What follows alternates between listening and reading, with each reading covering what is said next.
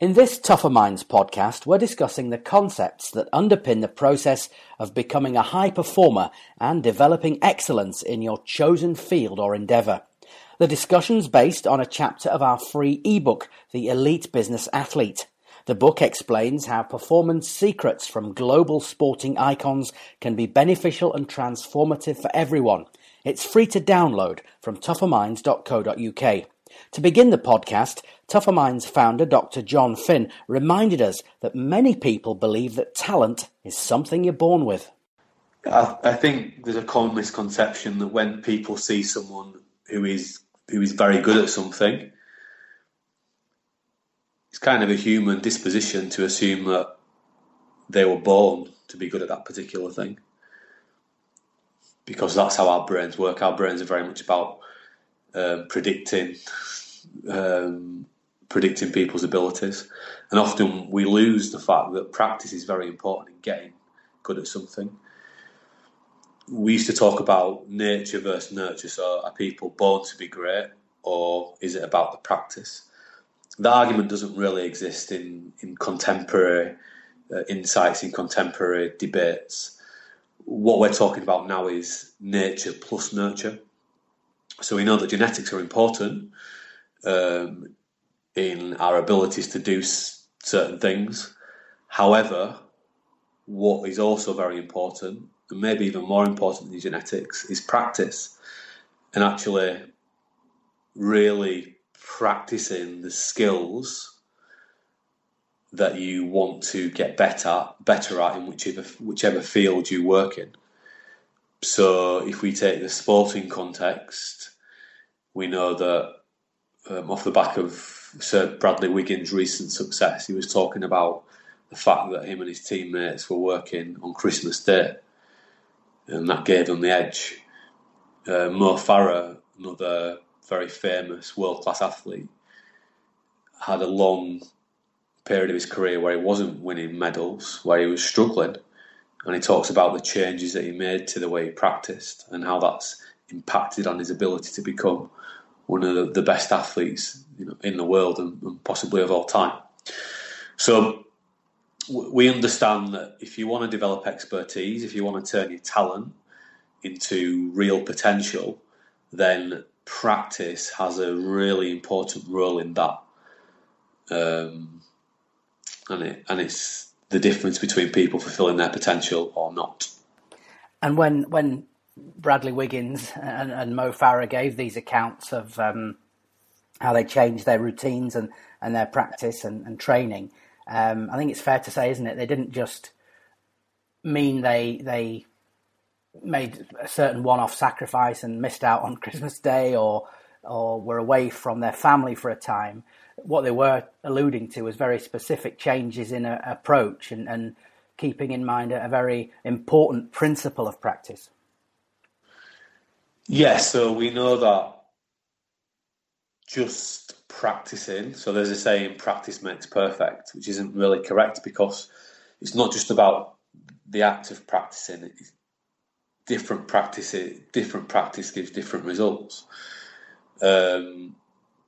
So what Wiggins and Mo Farah and other people that calibre have engaged in a lot of is what we call deliberate practice. This is Anders Ericsson's work, which was very famously quoted in Malcolm Gladwell's popular psychology books. So deliberate practice is really challenging your skills, your abilities. It's making mistakes. It's not just going through the motions. It's pushing yourself. And actually, optimal practice is a very finely balanced thing. There's a science here. There's a scientific principle called the challenge point framework, and that's about getting exactly the right type of practice. So you're pushing yourself just enough, but you're not making so many mistakes that it overwhelms you and you lose your confidence.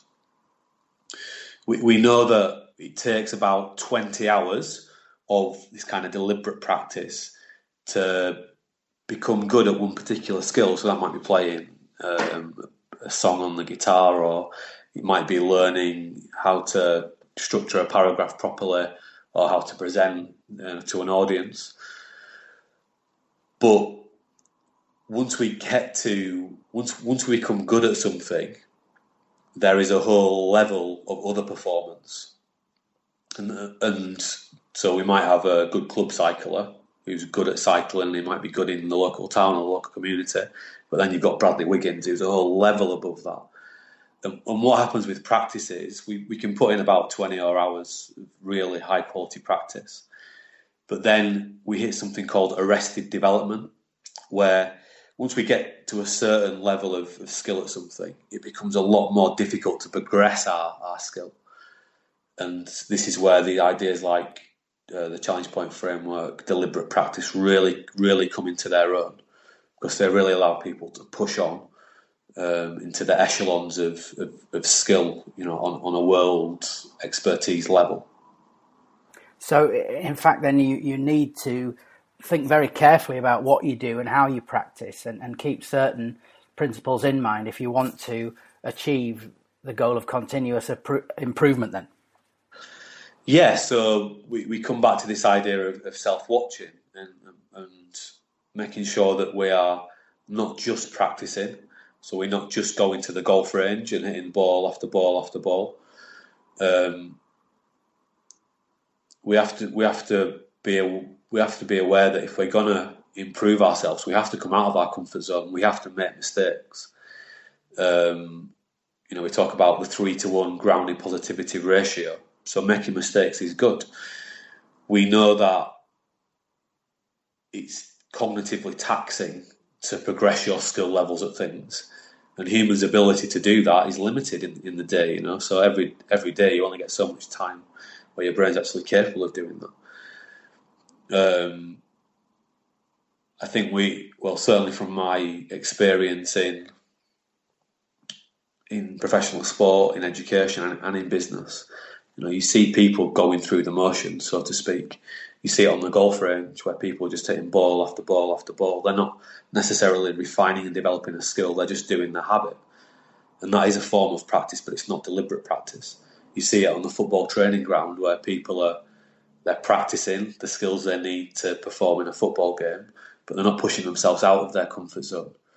You see it in the workplace, you see it in education when people are sitting in class or doing their homework. And it's a very 8-brain mindset to just go through the motions, because it's energy demanding to take yourself out of the comfort zone and push yourself. So, and your 8-brain wants to conserve energy, so it avoids doing that. But if we want to get better, if we want to improve, it's absolutely paramount that we engage in practice which challenges our current levels of skill. Now, there's a couple of things in the Elite Business Athlete book that I'd like to talk to you about and develop those ideas. Firstly, and I think it connects to what you've just said, that about the being an energy demand and something happening in the brain. Talk to us more about the process that happens when you try to learn a new skill, when you practice a skill, and what happens inside your brain. Well, learning starts with attention.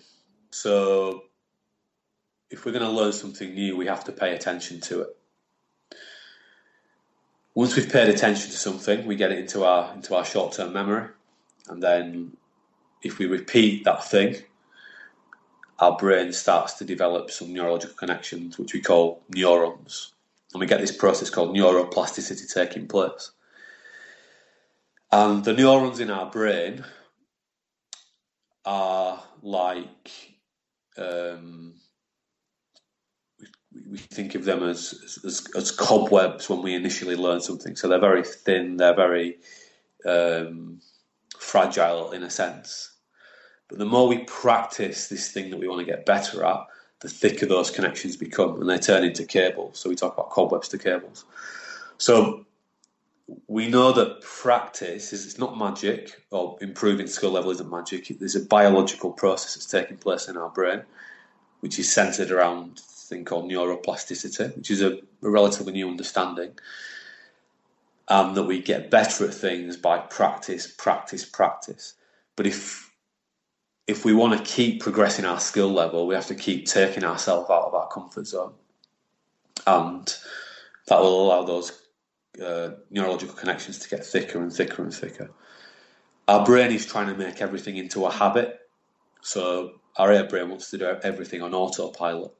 And as soon as you're doing it on autopilot, you're not progressing your skill level, or you're limiting the progression of your skill level. So you've got to come back out of the comfort zone and push yourself again.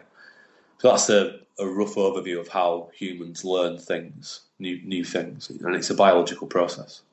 And hopefully then, I suppose the good news from that is you can change, you can build better skills and habits through practice. Yeah, without a doubt. We see this in we see this in all the contexts that we work in. People who say, "I'll just never be able to do that. I won't be able to do it." And then when they see that they expose themselves to good quality practice, they get better at things. And it's what humans are designed to do. We're designed to learn. So we can all improve. Sometimes that's, even what I've just said then is misconstrued as, well, you're saying that everyone can be the fastest person in the world. No, I'm not saying that. We're just saying that everyone can improve at anything. So whatever your levels and abilities are now, whether it's speaking French or doing quadratic equations or hitting a golf ball or doing public speaking or being a leader in your organisation, with practice you can improve. But it's not just any old practice. It's very specific, deliberate practice. Now, in the Elite Business Athlete, which of course you can download for free from the Tougher Minds website, tougherminds.co.uk, just go to the homepage and you will see it there available for download.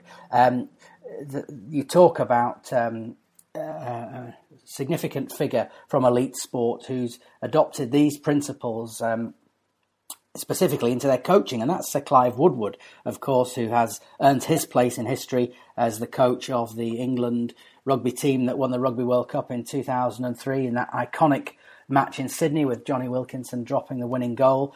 He also worked in an overarching team capacity with Team GB at the London 2012 Olympics, which was a tremendously successful sporting moment too. And he understood in many ways a lot of these important principles about practice. So just explain how Clive Woodward implemented that for us, if you would, John.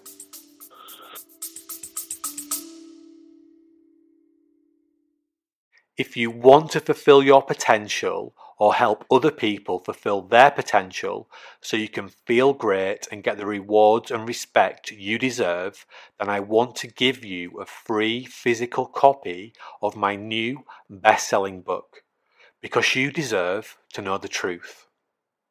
The most important things for fulfilling your potential are not tips, tricks, hacks, therapy, coaching, meditation, breathwork, goal setting, journaling, or finding your why. I know it sounds irrational because we're so used to hearing about using these things to help us fulfill our potential. But these approaches are outdated and ineffective, and they are based on a big lie. To find out more and get your free physical copy of Dr. Jon Finn's best-selling book, The Habit Mechanic, go to tougherminds.co.uk. Well, the whole era of Clive Woodward's tenure within England Rugby Union was quite a transitional one because the sport was going from an amateur sport into a professional sport. So I guess he was given a new level of time to think about training and how to implement the best training, and also probably more time with the athletes to actually help them to become better rugby players than ever before. I think what Clive quickly realised was that if he wanted to optimise practice and optimise the development of his players, he had to make that practice as similar as possible to what was going to take place in a live, real rugby game. So that he had to align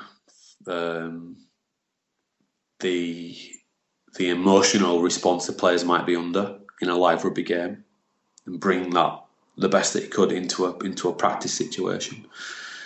And in understanding what Clive Woodward did, it aligns itself very well with this idea of functional equivalence, which really means that you want your practice to be as close as possible to the actual live performance that you're going to do.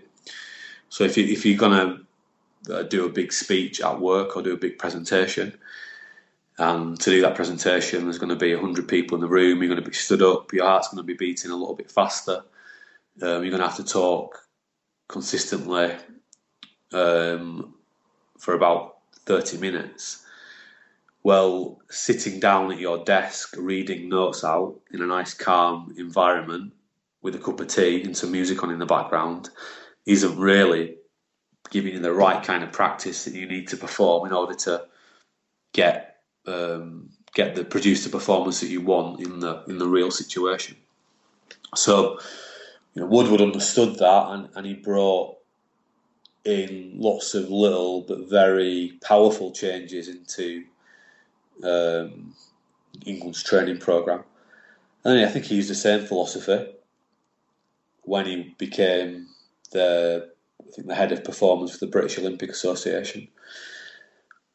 So he was trying to spread good practice throughout the Olympic sports, which allowed, again, better practice to take place, so that more learning could be taking place, or more functional equivalent learning could take place when the athletes were practicing, and hoping that showed itself when they performed. And I think there's good evidence to show that it did.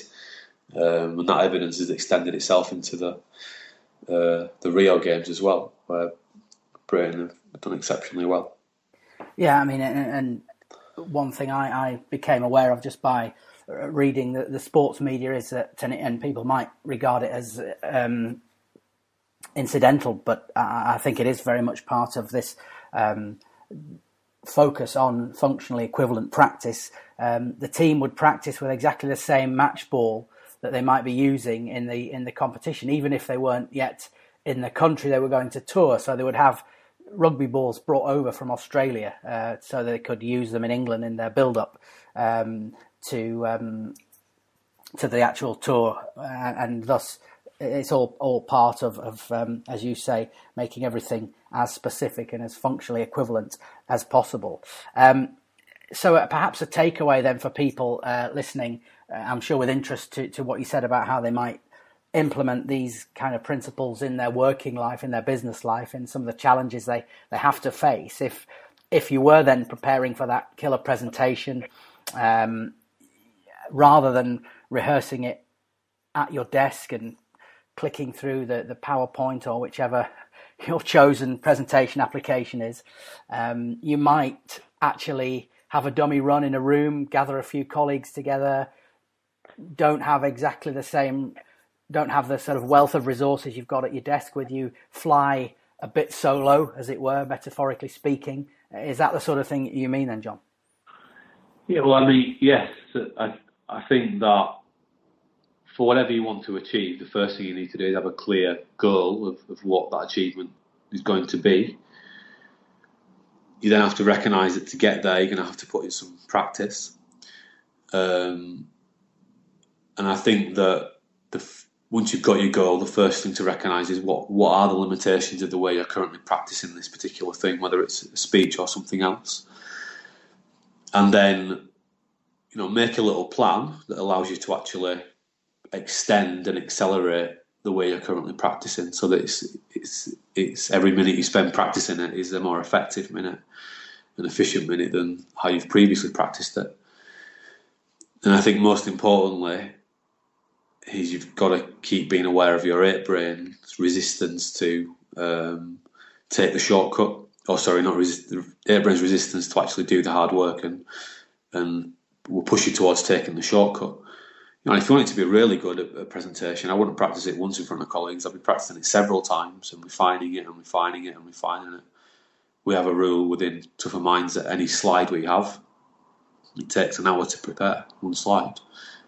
And that's how you get things really, really good. So I think that when we look at people who are extremely good at things, whether that's the England rugby team when Clive Woodward was in charge, or people like Mo Farah, or Bradley Wiggins or Jessica Ennis, it's easy for us to kid ourselves that they're just natural and it comes really easy to them.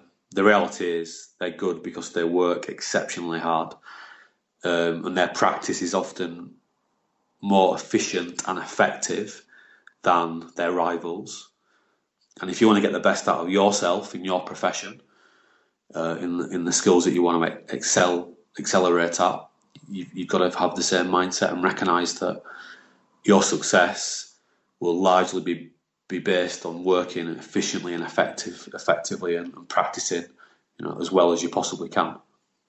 I think it's a great message for people, and something that everyone can incorporate into whatever they want to achieve in their life, be it in their working life, their business context, or perhaps even in their leisure time. I just want to take you back to one thing that we've previously discussed on a Tougher Minds podcast, and certainly what you've just outlined to us, John. A very clear message is you must plan your practice in detail, and keep in mind all the important components of that planning. But you spoke at the start of this podcast about attention and the need to be in the right frame of mind and focus, and that links back into activation, which we've talked about previously, as I say, on a previous Tougher Minds podcast.